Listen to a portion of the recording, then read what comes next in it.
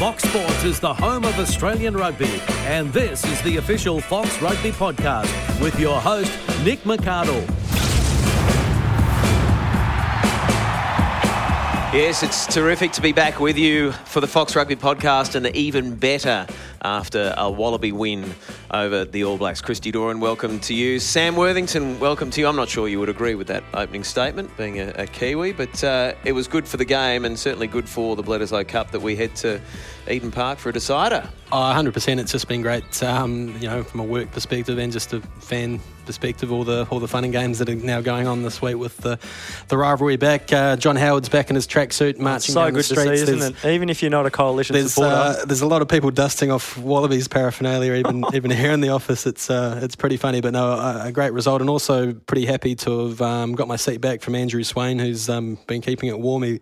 He's a hard man to wrestle it back off, but I've done it for 1 week at least. Very, very popular amongst the listeners too. Dulcet tones, yes. I'm feeling the heat a little bit here. I feel a little bit like Steve Hansen, actually. Really? Is he feeling the heat? I think so. Oh, absolutely. Interesting. Okay. Yeah. Good observation. Christy, hello. Hello, how are you? I'm terrific, thanks. Good. You would have enjoyed that.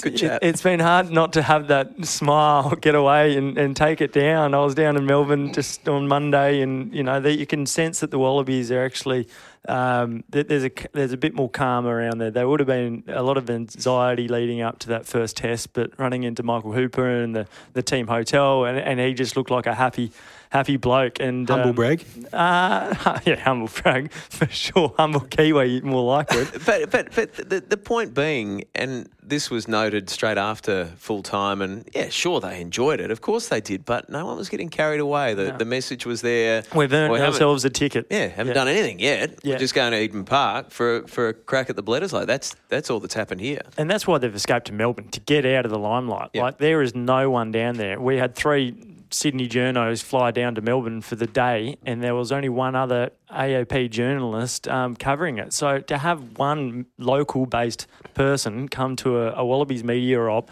on the Monday after a Bledisloe Test victory, the biggest record-breaking victory that Australian rugby's had over the All Blacks, is quite extraordinary. Yeah, and you've written a story about it on the website as well. The Wallabies have tried all these different things to break this hoodoo, I think, because for years and years they stayed at the same hotel, went through the same process, flew over on whatever day it was, and they got the same results. So I think that's they're aware of that. And last year they went to Waiheke Island. They had a bit of an island retreat. Got bagged for that. Yeah. Spent some time on the tropical New Zealand island. Didn't work. So yeah, this time they're going in late, a bit of a hit and run mission, and I think that is worth doing. Mixing up the approach, of course. It might not count for that much once they actually get on the park, but mentally it can do things for teams. Here's something. I was speaking to. I'm going to name drop Michael Hooper again, but I was speaking to Hoops at the Waratahs. Oh, Hoops now. Yeah, right. Speaking to him at the Waratahs Media Awards. The Waratahs. Did you get an award? Awards? No. There was definitely no award for me. But Hoops said that he finds Auckland an intimidating place for him, his family.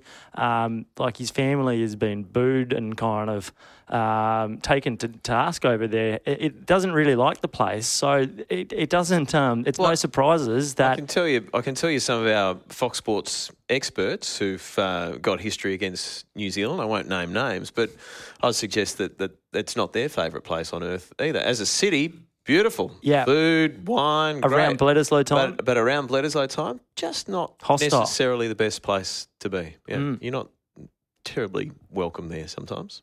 Keep your guard up, Christy. It's a nasty, nasty place. But it's interesting hearing that perspective, because you think of it as a pretty chilled place, but New Zealanders do go a bit weird at times when it comes to rugby. It's pretty full on. There was a few drunken characters wearing All Blacks jerseys in Perth that lost the plot a little bit and probably embarrassed themselves. So yeah, look, the booing stuff, I hate that. Obviously, plenty of cheering and strong support of your team, but if it gets to booing, that's pretty ugly. What about the impact on the game in this country that just that one, and it wasn't just a win, it was, happy to say, because it doesn't happen very often, it was a thrashing of the All Blacks, albeit the red card, we have to put that into context as well. But, the most points ever scored against the All Blacks in Test rugby, it was a decisive victory. And then all of a sudden there's this renewed hope and enthusiasm. We all turned our phones on after the post-match show, and it was beep, beep, beep, all these text messages coming through. Some of the guys, getting text messages from people that hadn't heard from for years. It has reinvigorated the conversation about rugby, and that's a special thing as well. Yeah, the intensity that the Wallabies played with, the forwards aimed up, and you don't often say that the All Blacks forwards got outplayed, but they completely did, and that allowed Nick White to pop out from half-back. But the Wallabies skill level, James O'Connor or Marika Korobidi, first of all, kicking and finding just, 20 metres out and then putting the tackle on. Those little things, just everything happened. The James O'Connor ball, one-handed, left-handed into the breadbasket of Reece Hodge, who scores. Just a lot of things that worked all night, which we haven't seen for a number of years. So here's the question. Does that all sort of, just pale very quickly into history if they can't put two of those together? Yeah. Does it almost become meaningless if they can't back it up with another performance of equal quality? Somewhat. I mean, you can't. You have to appreciate the performance for what it was. But yeah, somewhat. I mean, it's not like the Wallabies haven't beaten the All Blacks in recent years. It has happened a few times, but there was a different feeling about this one, wasn't there? That there was. Just extra jubilance in the manner of it, the way that they were bashing them and scoring those tries. But yeah, I guess the concern from a Wallabies perspective is everything came off for them. You mentioned the O'Connor left-hand pass. There was a Rory Arnold one that he bobbled and regathered and got away. Another day, maybe that. The penalty count, 8-4. The penalty count, and I think Anton Leonard-Brown in the lead-up to Hodges' first try, Leonard-Brown almost catches that ball and runs away for an intercept himself. So all those little things did seem to go the Wallabies' way and the red card. So it's the question is, when they're under the pump, there will be obviously moments at Eden Park when they're behind their own posts, the crowd's hissing and booing. How they then respond to those real tough moments is going to reveal a lot. 1986, wasn't it? Andrew Slack, the captain, Alan Jones, the coach, and Slacky says every year, can they just please win at Eden Park, because he's sick of television crews knocking on his door to chat with him. I'm going to give Slacky the week off this week and talk to Campo instead. Yeah, nice. But it'll probably be the one time they actually win and Slack wants to talk about it. But if they can do that, it's very special. It is an intimidating place. I mean, we've been there, and you walk in and there's a couple of spots of gold in the stands, but it's black, and the blackness of the stands matches the night sky, and it's huge. The weather forecast is not great for Saturday. Weather forecast not great. As a player, you can imagine that it does have an effect on you.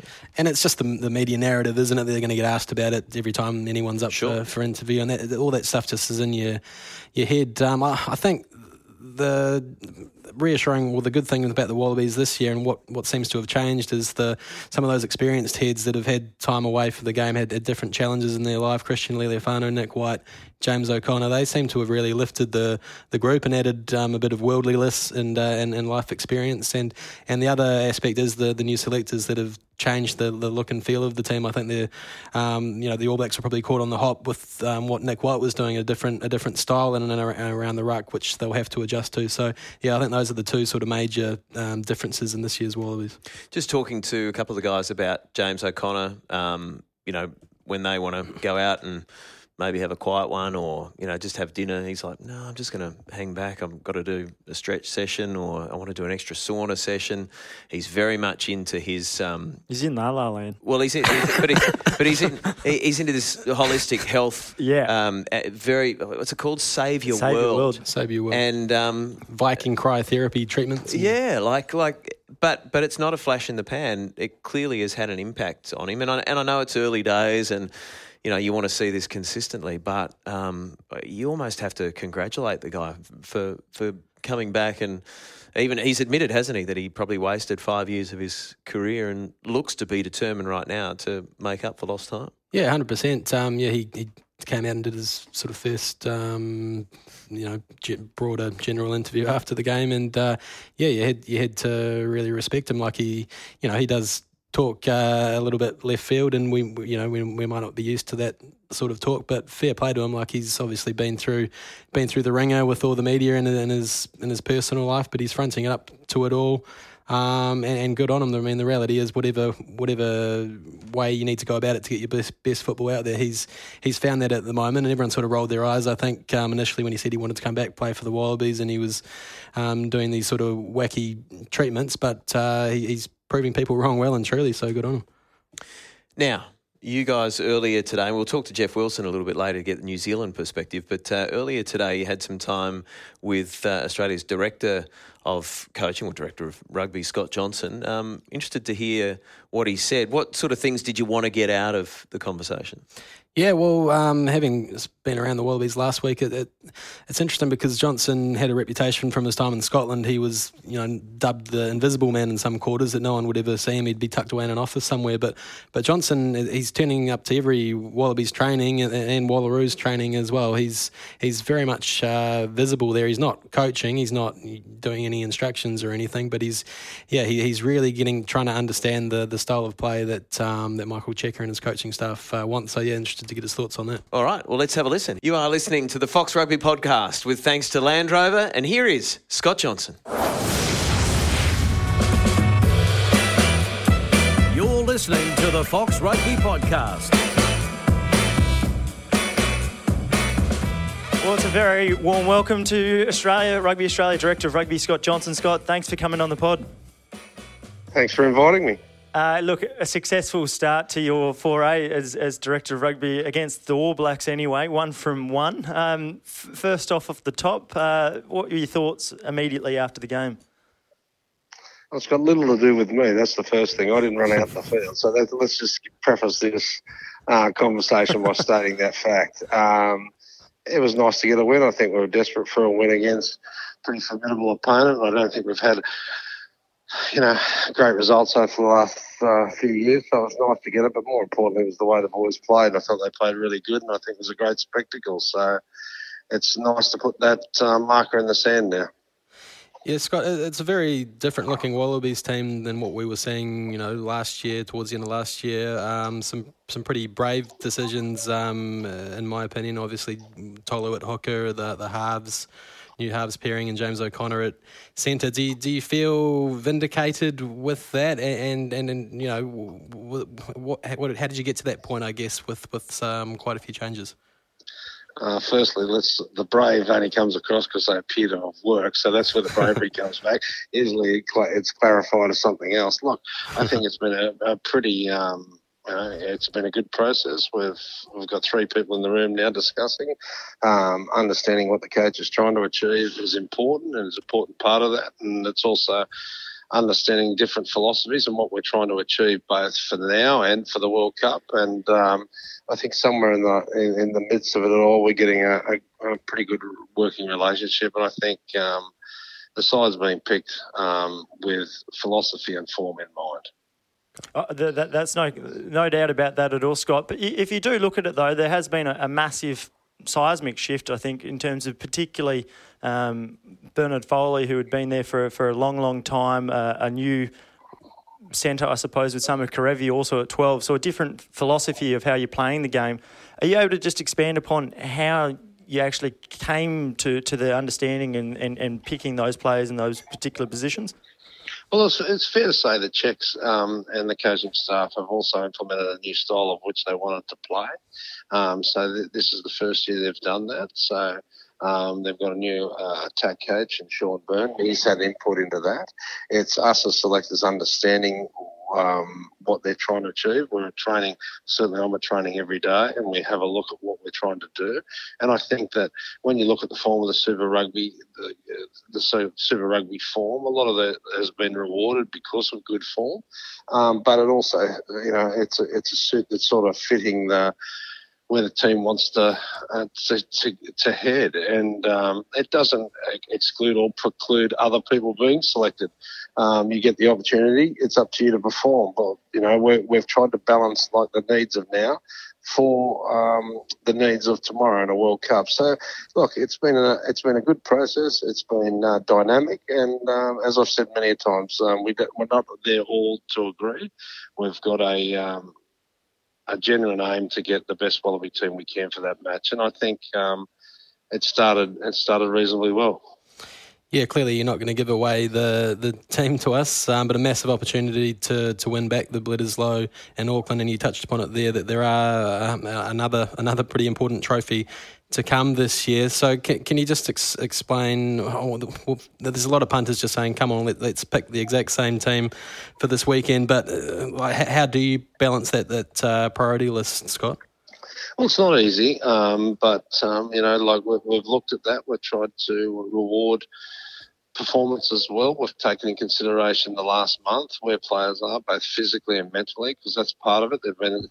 Even though it hasn't been a long campaign, they've come off a big Super Rugby season. They've been together for probably 5 or 6 weeks now. We've had to consider all those things, but at the end of the day, we're going to New Zealand to genuinely compete for this trophy. That's what we're trying to do. So the side that we do select, we think is a side that's capable of doing that. Well, it would be you got to dare to dream, don't you? David Pocock, his immediate future has got everyone on the edge of their seats. Where do you see Pocock's involvement this weekend or against Samoa, and clearly with the eye to the World Cup too? Well, I think, we're taking, I think the coaching team and the selectors are taking advice a lot on the medical staff. So we're taking that. He's trained the last week or so and has improving and doing more running.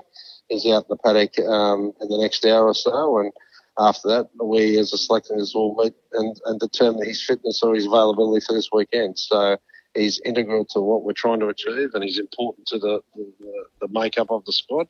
But at the same time, it's not worth he will be picked when we think he's fit to play 80 minutes of rugby.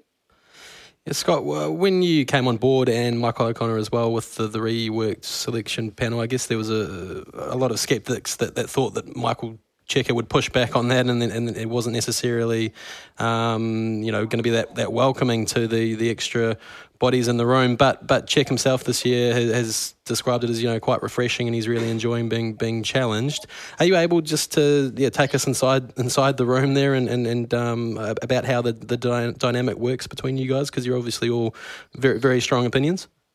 Oh, I think, look, I've said this many a times, I've got 2 people or 3 people that always agree. You've got 1 or 2 too many. I've said that. They're not 5-minute fleeting conversations. That's what they're not. We'd like to think that all people in that room come well prepared and are prepared to have their arguments or points heard. At the end of the day, we all meet in the centre of what we consider is the best for the Wallabies. That's what we all meet, and that's what we all gravitate toward. So we have different philosophies and different views on certain aspects of the game of rugby, but it's been an enjoyable process because, you're right, we've opinionated people, and so it's been a good process, and we've heard everyone, but and we're trying to be very supportive of the coach and the coach's needs, but and encourage him to articulate and challenge what he believes he would like. So it's good for all because if you haven't articulated well, you usually lose the argument. So and that includes me. So it's been a good process, and Michael's been very, very open and empathetic, and I think it's been a good addition. Yeah. Just in the past 24 hours, England's already announced their World Cup squad. Clearly, the Wallabies aren't going to announce theirs for another 10, 12 days or so. But are you happy with where the Wallabies are at building to the World Cup, the opener clearly on September 21 against Fiji?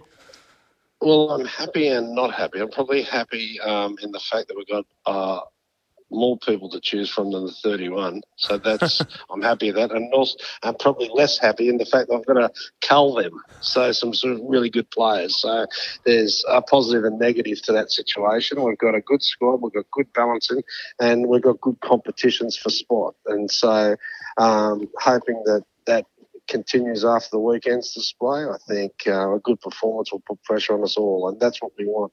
We want to be able to say that these players have demanded to be picked, and some really, really good players have missed it. And if we can say that, we're in a good position going into that World Cup. Who plays good cop and who plays bad cop amongst the selection group with those phone calls to players?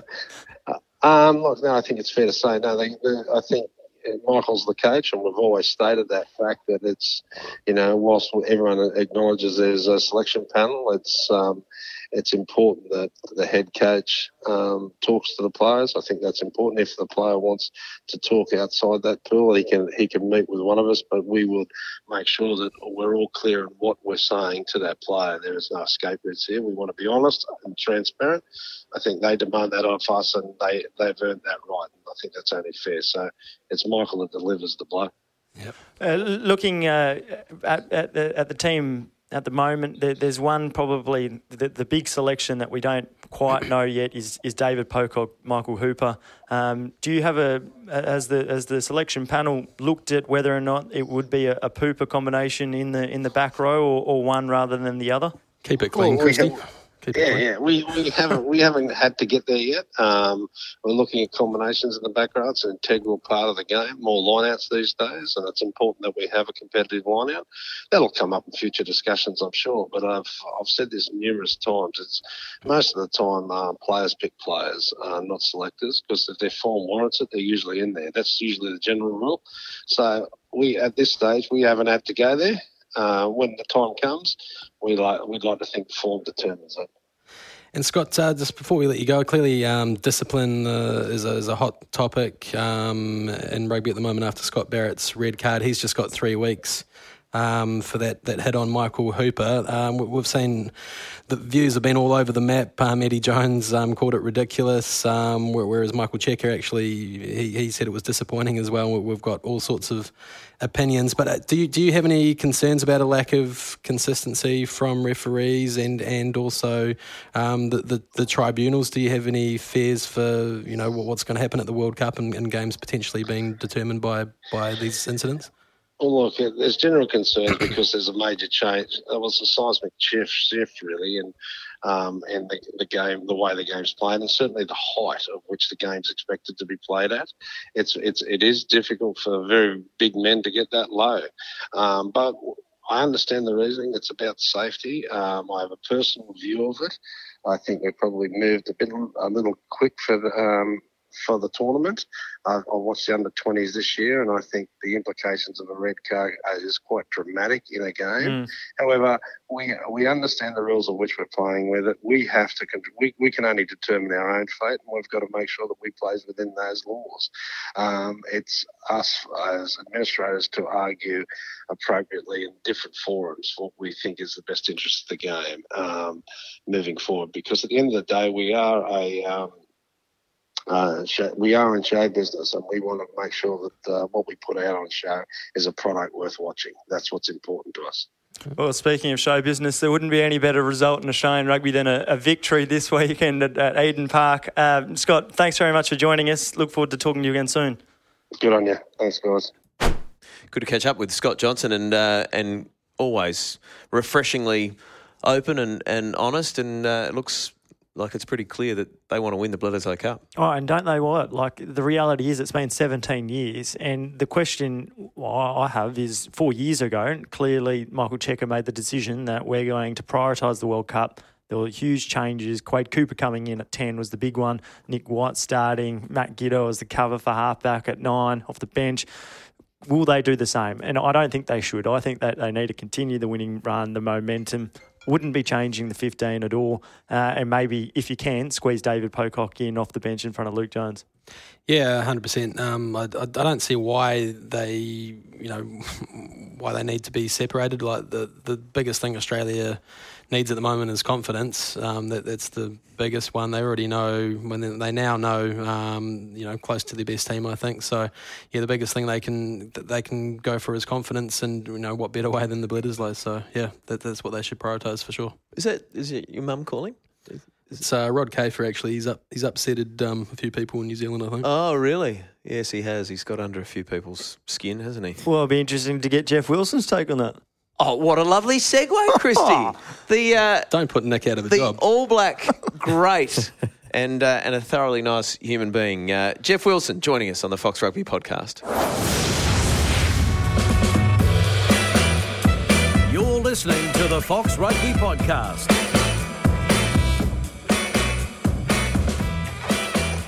Jeff Wilson, welcome to the Fox Rugby podcast.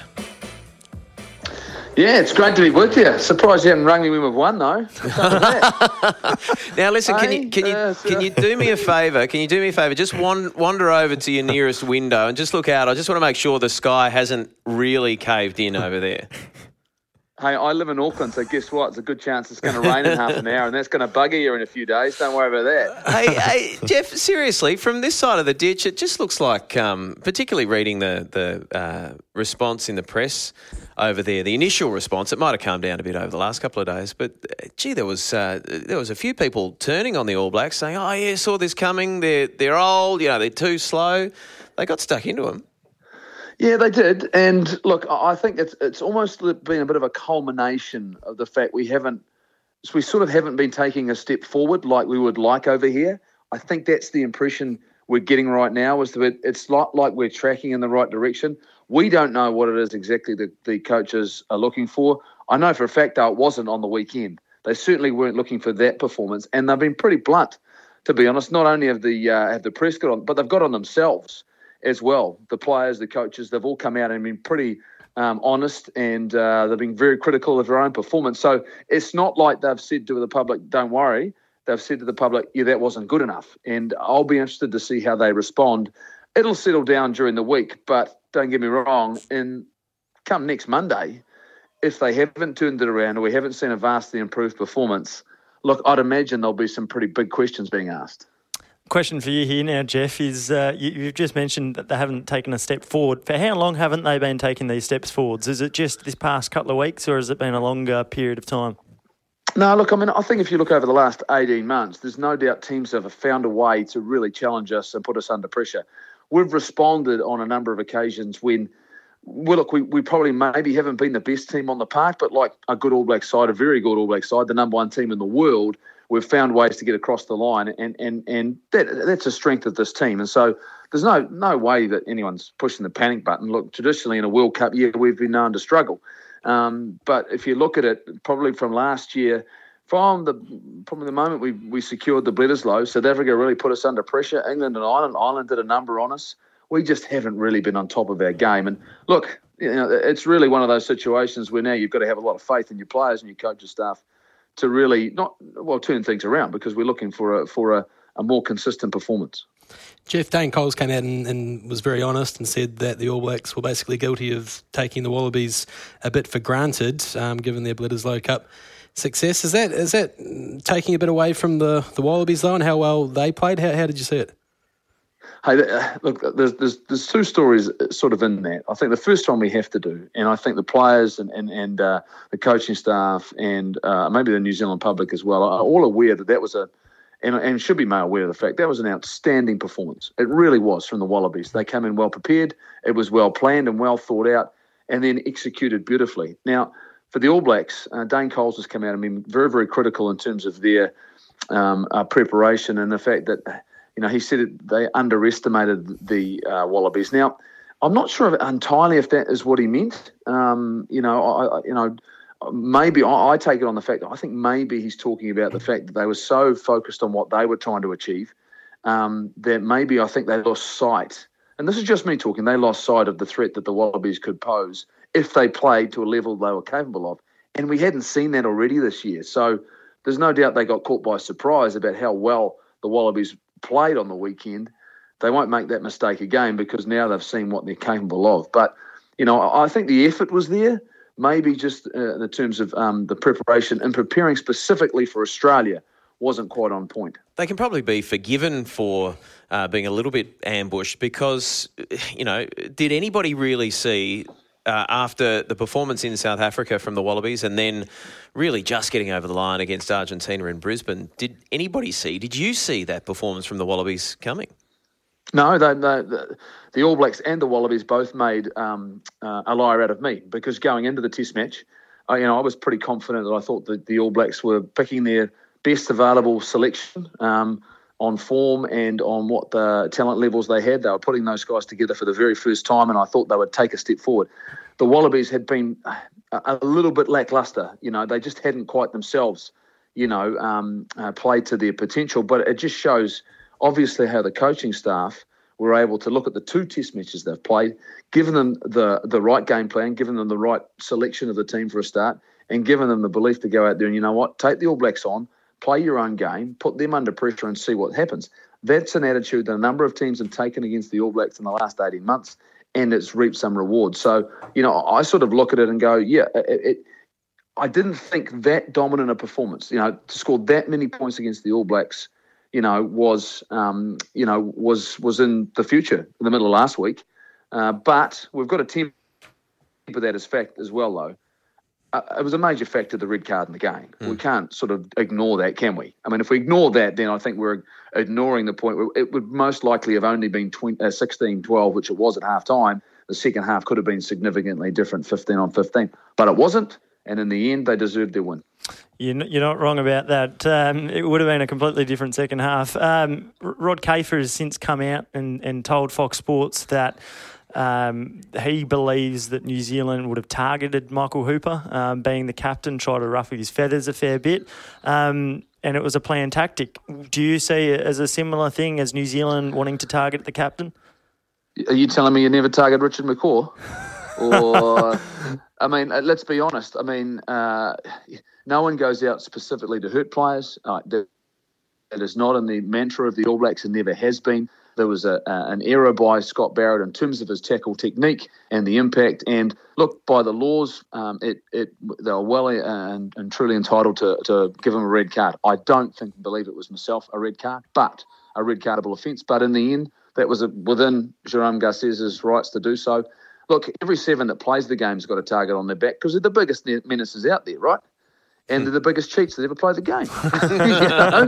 But they have to push the boundaries, and Michael Hooper, and we talked about it in the build-up to the game, we know how significant he is to this Wallaby team, and we know how significant David Pocock is as well. So you're looking at that position, and look, in the end, you can probably go across this test match and find a dozen similar type contacts, just not involving out in the open, involving the ball and a player. I mean, there are those types of collisions that happen in the game.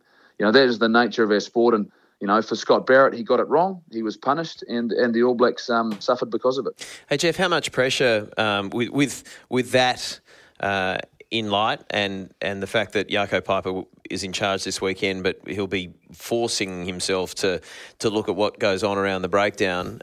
So there's that high contact, but there's also the neck rolls which the New Zealand Herald has pinpointed. Dug up. I'm sure they might have been. It took me a long time to find them. Yeah. I mean, it took me a long, long time to get them out. And look, I get what you're saying. How much pressure is Jaco under, though? Well, I mean, I think it's never an easy situation when you're a referee at the highest level. So him and his assistant referees in the TMO, all of a sudden there's been a spotlight put on an aspect of the game.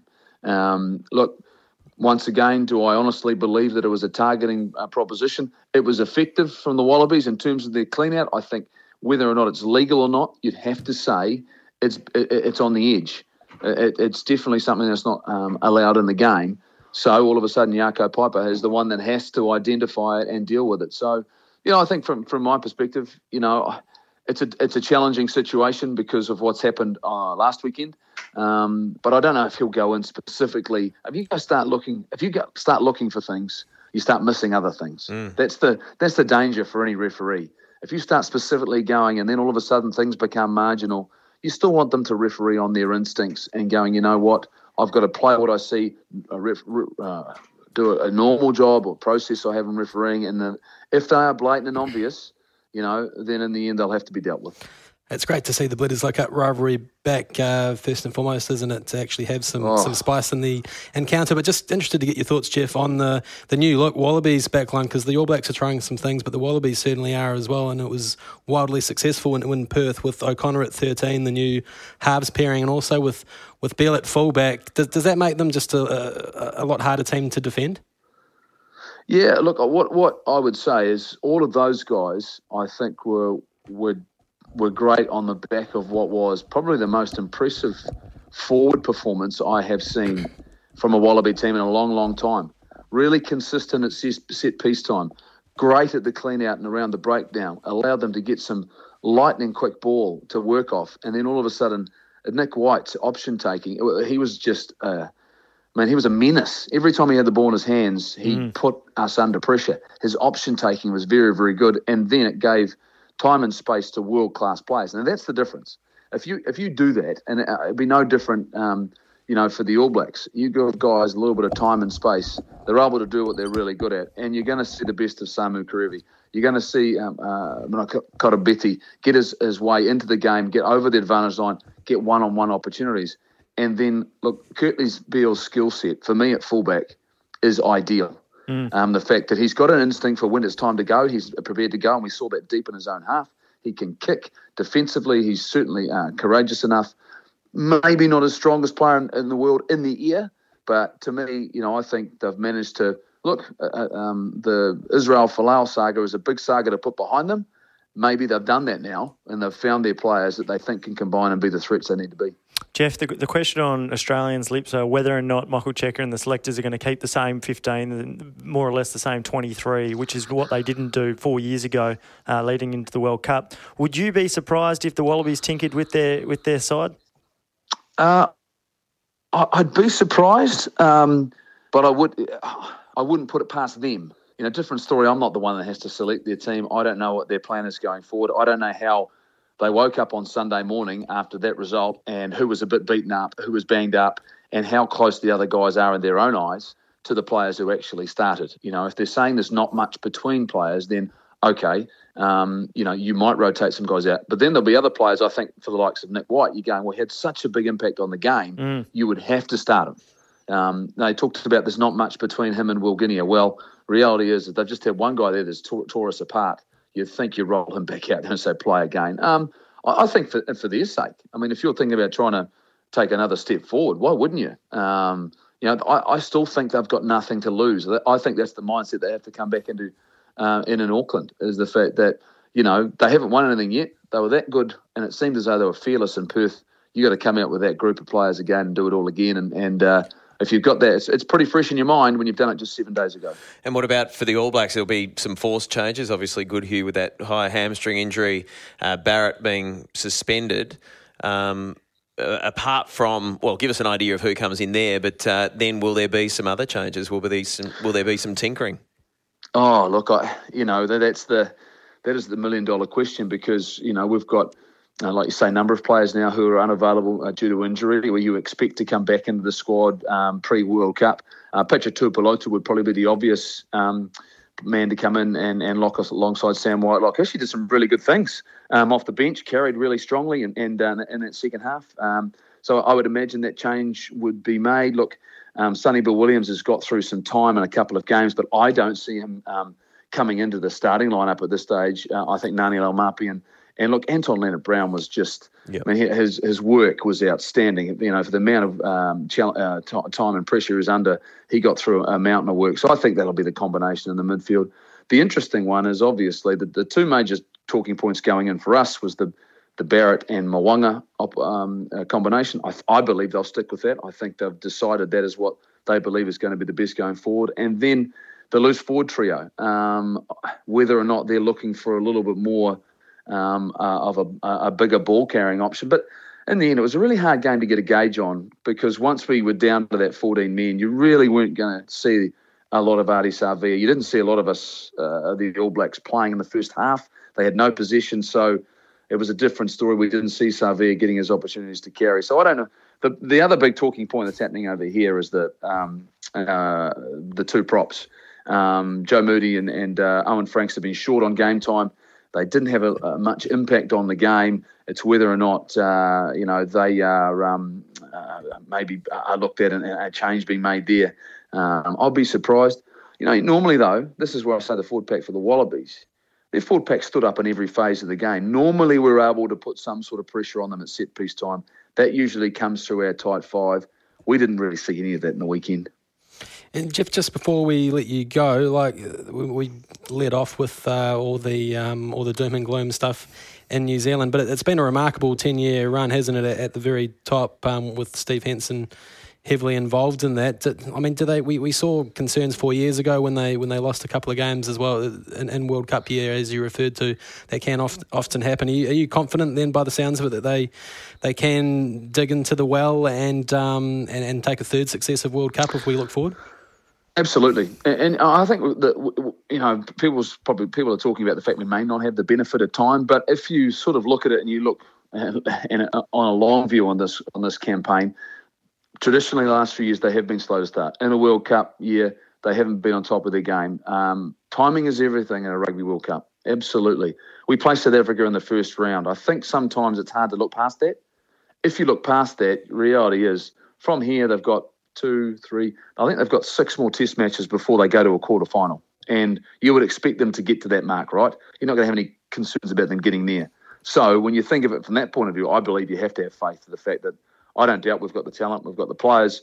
We just need to head in the upward trend from here, and it starts this weekend. I'd like to see it start this weekend. I like your optimism, Jeff. Well, this is reassuring stuff, Jeff. I've had a hard couple of days over here. It's been very unusual.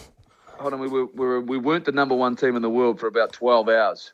So, it just shows you. And look. Wales choked, didn't they? Jeez, they choked. Well, they just threw it. Look, I tell you what, I fear for them, though, losing Gareth Anscombe. Significant. No, Faletau as well, I think. So, all of a sudden, it just shows you injuries could play a part as well. I'll tell you who at the moment is on top of their game, and that's South Africa. Yep. I don't think you can put anything past them. They are the team for me. If you look across at the moment, who are ahead of the curve in terms of preparing for Rugby World Cup. Jeffrey, thank you very much. Good to chat, and I know all of New Zealand, just like all of the rugby public here in Australia, can't wait for this game on Saturday night. It's going to be something special. So we'll see you on Saturday? We will indeed. So now are you prepared to... I don't know if you're prepared to take a wager on last weekend's game. Are you prepared to take one on this weekend's game? No, I'll take one on last week's game. That's fine. No problems at all. Okay. I'm sure we can sort something out, Jeffrey. Thank you. I'll see you in Auckland. See you, mate. Guys. See ya. Yeah, Jeff Wilson joining us on the Fox Rugby podcast. It's interesting, the conversation around the All Blacks after that loss and whether they're stumbling and bumbling and not in good form heading into the World Cup. Similar conversation was happening in 2015. Even after the first couple of pool rounds at the World Cup, the critics were still saying, they're not quite firing on all cylinders, and they just built into that World Cup, and ultimately we know what happened. So, if you're an All Blacks supporter, would you be too worried, Sammy? Question to you. Oh, look, if I put my supporters hat on, I am definitely worried. Yeah, I think you have to be. You become an ordinary team overnight, do you? Not just from what happened in Perth, though, because we just heard it. 18 months that they haven't played particularly well for a very long time. Yeah, exactly. And the Lions rattled them with their line speed. They haven't really found a solution for that. They've got some key injuries with Retallick and stuff. So look, when I say worried, I mean they're still going to be right there, and when the whips are cracking, and one of the still probably the favourite, but there's a bunch of teams headed by probably South Africa at the moment, as Jeff mentioned, that are right there. So it's a great thing for the state of the global game, I think. Yeah, well, we saw England play over the weekend, and their second strength side beat Wales. Like, let's be honest, it was, and that side that they rolled out was still pretty good with George Ford at 10 and look, 33-19 winners there. So England, I think, are going to be brilliant. And obviously Ireland's going to be pretty competitive, and likely South Africa, New Zealand, one of those two will play Ireland. And as we all know, the Irish are pretty good. So a lot of formidable opponents. A couple of big names missing from that England squad too, named overnight, wasn't there? So Brad Shields didn't make it. Ben Teo didn't make it. And two guys that really Eddie Jones had lured into England rugby to try and make a difference. It's interesting selection. He's named the squad very early. So the other Six Nation teams really aren't going to announce theirs until early September. So we could very much see there's a couple of more trial games going, or trial tests. Yeah. There's likely to be one or two injuries come from that. So you kind of got to think that is Manu Tuolangi going to actually get through the next 2 months? I think the question was asked too of the players, and they said it's different being in a camp that you're in the squad rather than, so you're training as a team rather than a team of individuals trying to make it into the squad. That changes the whole tone of that training regime. Here's a question for you. So the Wallabies are going to announce theirs Friday week at the Qantas Airport, I think it is. So, this weekend, how much bearing could it have? Could you see players come in or out, or do we think all 23 that will be named will be in that World Cup squad? Because that certainly wasn't the case last time with Nick White being dropped from it. And I think that 23 you can pencil in for sure. It's given what happened in Perth in particular, I think that it's but it's guys on the fringes probably like. They're going to be weighing up an Adam Ashley Cooper versus a Jordan Patea, and they're going to have to be doing that largely at training at the moment. So, I think the bulk of the squad's clearly in there. It's going to be mainly injury. Injury's the only thing that could change the core of the squad now. The other interesting aspect from England's squad was only 2 halfbacks, with George Ford playing as the third cover at this stage. So, perhaps, given Nick White's brilliant return to Australian rugby, maybe now at the moment Australia has that ability to just go to 2 halfbacks, which is a big thing when you can only pick 31.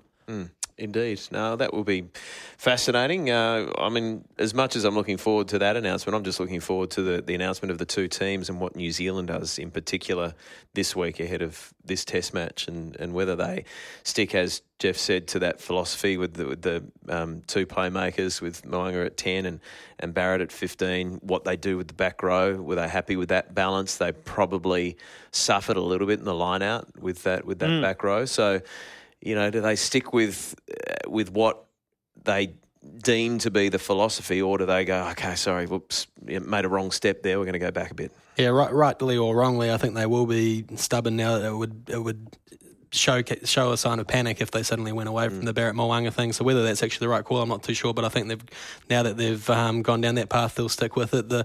Another big one's the props are coming under huge heat in New Zealand for their lack of form. Joe Moody and Owen Franks, the wily old veterans, they got a bit shown up by the more, I guess, exuberant Australian forwards that were just absolutely shredded them in run meters. So they're getting a lot of heat from the likes of John Hart, the former All Blacks coach. So yeah, it's going to be all on at Eden Park, and Christy, you'll be there trying to wrestle the cup back for Australia. Oh, can't wait to wrestle it back. I don't know if I'll be able to lift it, particularly if there's that many beers in the cup at the end. Take a look at yourself. We can only dream. You couldn't lift it, seriously. The main concern is just getting through customs yet again. It's been told on the podcast before, but Christy's a renowned apple smuggler, and the authorities will, is that right? will definitely be wary of him crossing the ditch. Yeah. Is that an apple smuggler? Oh, it wasn't great. $400 later or so. Did you? You got fined for smuggling apples? Yeah. Jeff Wilson, I have to bail you out of the jail cells, I think. One can only hope. Wow. All right. Yeah. Be on watch if you work in customs. Christy Doran is the name you're looking for, the passport. And just before we go, a shout out to Mick Munro, goes by the name of Monkey, playing his 600th game. 600? For the Mossman Rugby Club. So that's Subbies Division 1. 69 years old and, running out for the 600th time. That is absolutely awesome. Not bad, is it? That's just down the road from me, so I might have to go and watch Monkey run around. Are you guys up for that? I'll be in Auckland, mate. Sorry. Good luck. Good luck, Monkey. Another humble brag. Yeah. Well, I'll be in Mossman, home of Australian rugby, so stuff it is. That's the great rugby nation of Mossman. Well done, and good luck to Mick in his 600th game of rugby. That is outstanding. Gents, thanks very much for your company today, and thanks also to Scott Johnson and Jeff Wilson. It is something to savour this weekend, only the 5th time in 16 years that we head to Eden Park for a decider. So very, very special test match. You'll see it all on Fox Sports.